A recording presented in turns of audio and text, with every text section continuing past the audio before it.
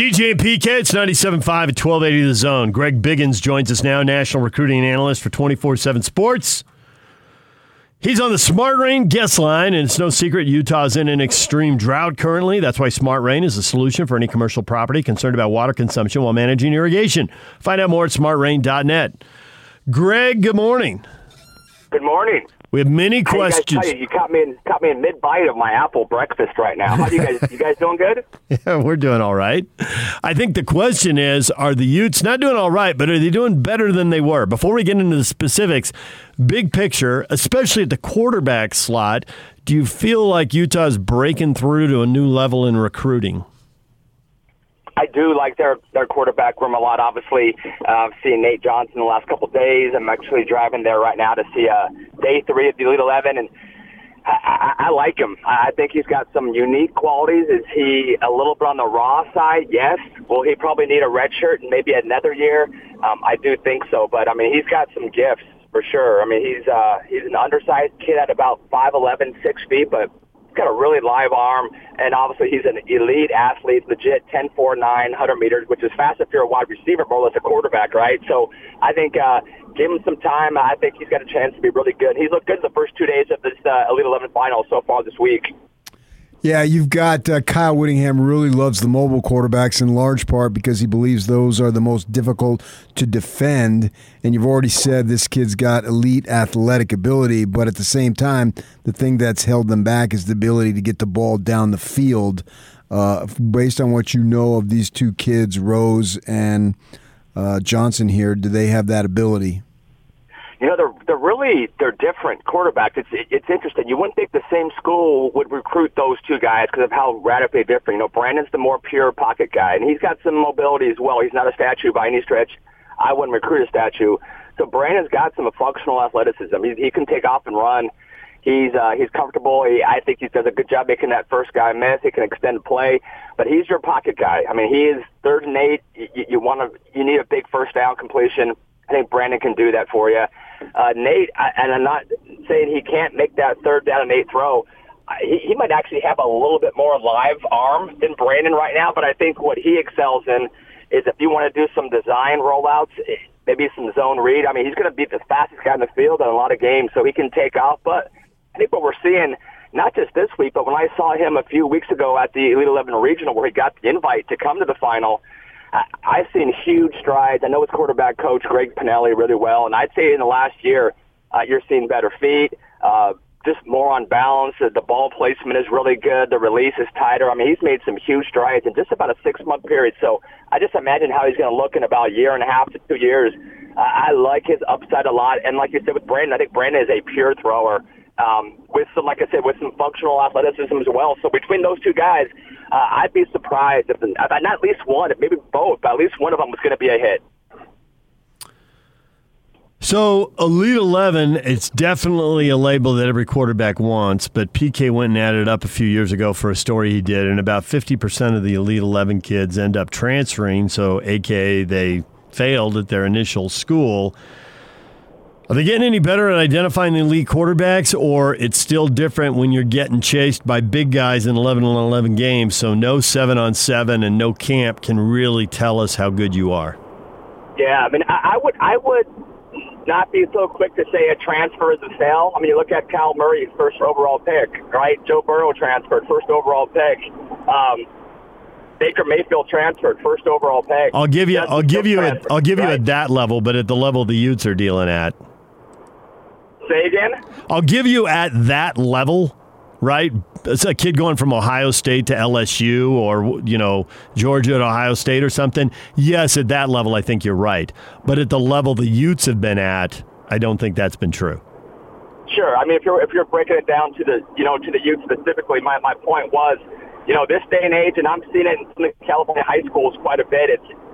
I wish I had a nicer way of saying it, but it's just, we live in that, world where if you're a sophomore high school quarterback and you're not starting, you're out of there already. And it's unfortunate, I think. There's not a whole lot of guys that just want to grind and wait their turn. So that's just the market. So when it comes to transfer quarterbacks, if you bring in 2 in the same class, I don't know what the percentage is. If you did the math on this, I would love to know about it, but I bet it's extremely high. If you bring in two guys in one class, I would bet it's almost 75, 80% one of those guys is going to leave.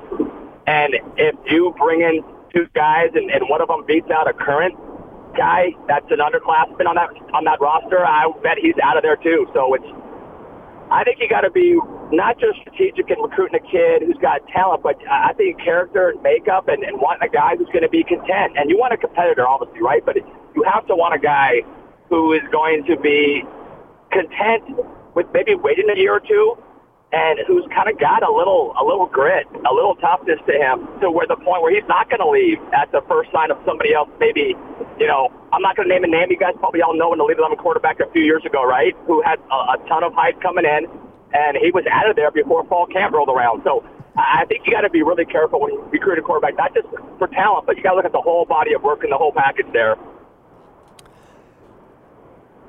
It was a recent ruling as far as being able to make money for the college kids.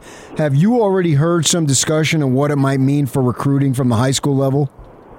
Yeah, no, that's been all the rage this week, and obviously there's been, there's 4 college counselors out here, including, Spencer Rattler, Sam Howell, Dorian Thompson-Robinson, so 3 fairly big-name quarterbacks, and that's all that everybody's been asking them about, and so, just talking to them, and they're kind of saying it's kind of insane how much they're having thrown at them right now, and I think you got to be really, really wary of who you say yes to. Don't just say yes to anyone. And these guys are all super cool, and they're like, you know what, we're not going to rush in, and we want to do stuff that's going to help our teammates too. We're high profile, but my right guard, I want him to be involved. And so, yeah, they're already having a ton. And when it comes to recruiting, it's definitely, when USC is recruiting right now, I talked to a kid and I asked, hey, how was your USC visit? And that's half their conversation is, they talked to me about NIL for half the conversation about what you can do if you're in a big market like LA. You can only imagine, if you're Alabama or Ohio State, who, those schools kind of lead the nation when it comes to jersey sales and what they could do to market those kids. It's a huge part of the recruiting process. You're talking about, not even talking about graduation rates anymore. It's always been about NFL. Now it's like after saying, hey, we'll develop you, get you to the NFL, probably the next topic is going to be NIL.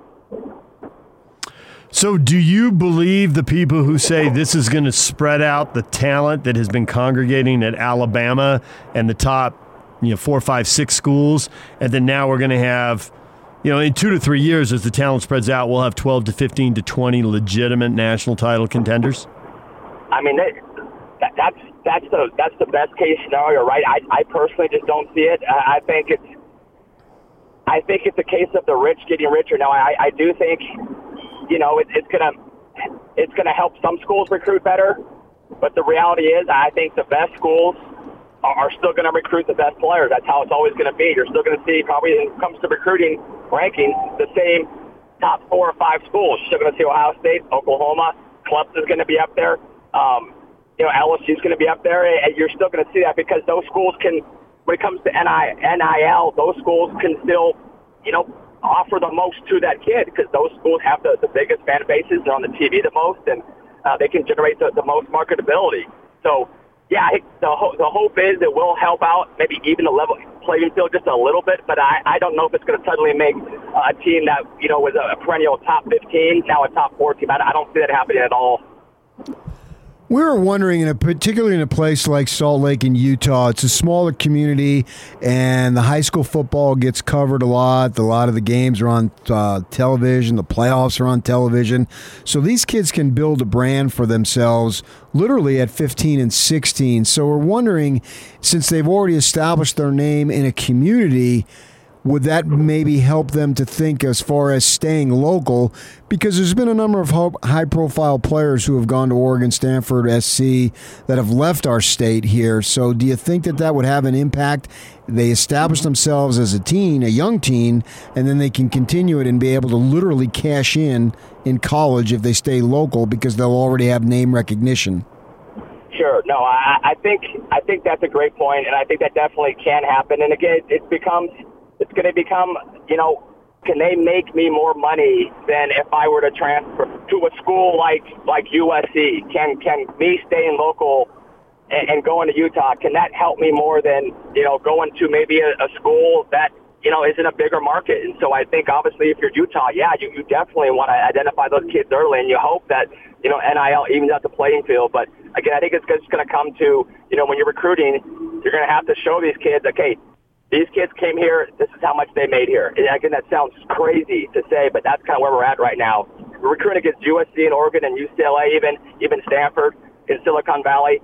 Can you show them that it's worth it financially to stay versus going over there where there might be bigger markets? I get that schools aren't supposed to be brokering these deals. I also get that schools almost can't afford not to be brokering these deals, or at least talking to people and setting it up so that those boosters can go over there, one block off of campus, legal by the letter of the law, and then broker the deals from there. It seems like that's the new gray area we're going to hear about NCAA violations in. And it seems to me inevitable that can't really be policed, and it's always going to be a gray area. And it's a little scary for me. And again, I've been doing this for 25 plus years, and so I'm not going to be. None of us are naive, right? The way schools do things in the Pac-12 versus the way they do things in other conferences.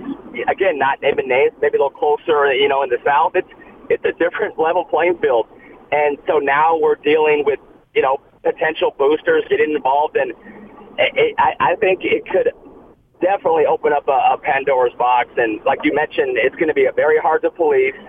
And I'm kind of fascinated to see, these first 5 years, I'm fascinated to see exactly how this goes. So as far as being able to have a track record of come here because this player at your position made this amount of money, this is something that the colleges are going to need a couple years to be able to provide evidence. Is that what you're saying? I believe so. And right now I'm seeing on Twitter all these players just, tweeting out all these dollar signs and acting like they're going to cash in immediately. And these are guys who haven't even played it down yet. And like unless you play and play well and you have an actual name, this isn't going to help every guy on your team. It's only going to help, I think, the select few that are pretty elite. So, like I said, right now when you're recruiting, if I'm a coach and you sit in a kid's living room, you're literally showing them your graduation rate, how many players you've gotten drafted over the last, 4 or 5 years at his position. You're showing them, your winning percentage, all those kind of things. I think it's only a matter of time, 5 years where you're saying, okay, at your position, the last 3 guys we brought in at running back made this much money off their NIL image, right now. This is what you could do. That's going to be a big part of the sales pitch, I believe, in the next 4 or 5 years, if not sooner. So if you're at an Elite 11 and you have a chance to talk to coaches who recruit and all that, how pumped up are they about this? Because what they say off camera, what they say away from a microphone can be really different. How pumped up are they by this? How much are they horrified of this? How much are they kind of accepting that it's coming and it's going to change everything and they're not even sure what it's going to look like in 5 years? What do they say privately? Are you talking about how pumped up are the kids? No, the coaches. The coaches. Yeah, coaches. No, I think the coaches, I think they're very wary. On one hand, I think some of the schools, I will keep it out west in the Pac-12, I think, they're hoping that this levels the playing field. Again, not being naive, I think they feel like, some schools are able to do things that we might consider, a little shadier out here. So I think they're hoping that this levels it out, but I think they're also concerned that, shoot, this isn't really going to change a whole lot because schools that are already doing some stuff are going to continue to do that on a different level now. Now it's almost legalized, if you know what I'm saying. Mm-hmm. So I think coaches are, I don't know if I use the word happy. I think they're happy that their kids, that they're recruiting are getting something, which, let's be honest, talking to Sam Howell yesterday, he was like, we're already getting stipends that are taking care of a whole lot. So it's not like, and again, I'm not trying to sound like that get off my lawn guy, but the kids, they're actually doing okay. But I think the coaches feel like, hey, if they have a jersey that's going to sell, give them the money, that's great. But again, like I said, I think they're also concerned that, if there's a have and a have not, it's just that gap is still going to be there. How much has recruiting been affected at the high school level by the transfer portal? I can't understate it enough. It's huge. And I've talked to so many college coaches in the last, I would say, 8 to 9 months, maybe a little bit longer. And, in years past, you get, let's just say a nice number, 25 scholarships. Those last 5 always went to maybe your borderline high school kid. A guy you think has some upside, not there yet. Now those last 4 or 5 spots are going to go to transfer portal kids. And the reason is simple. With a high school kid, there's some risk there. You don't know what you're getting necessarily. When you go to the portal, you're getting a guy, now there's always risk, right? But you're getting a guy who maybe is already battle tested, maybe he's played 1 or 2 years of college ball, and maybe it's just a depth chart issue where he got buried a little bit. Maybe he's homesick. Maybe he, again, just didn't click. This new coaching staff came in and he doesn't fit that system. So you're seeing, like at Oregon State, I could conceivably see, and they did it this past year, you could give out almost half your class, maybe 8 to 9 kids to portal kids. And so what you're going to see is you're going to see a lot of schools, keep those last 5, 6, 7 spots that normally would go to a high school player. And so it's a trickle-down effect. This past year, the numbers that signed at a high school were way, way down. It's affecting the JUCOs. You might see, more kids go that route. And honestly, there's a risk going into the portal, first off, obviously, right? You might go there and you think you're going to have the same options you had in high school, and you don't. Now, all of a sudden, you might get stuck in that portal. But if you're a coach, recruiting-wise, that portal right now is a lot more attractive than it is, going on that high school kid who's a bigger risk than maybe the kid who's already played a couple years of college ball. Greg, we appreciate a few minutes. We're sorry we took you away from your breakfast apple. It's all good. Good talking to you guys. And like I said, apologize for the breaking in and out. I don't know what it is. LA traffic. We'll blame it on that. But no, always good talking to you guys. Well, good job with the website. I click on it to the point that PK now calls me out for clicking on it to check, Utah high school football rankings. You're looking at 24/7 again, aren't you? So you must be doing something right. Love it. I love it. Thanks, guys.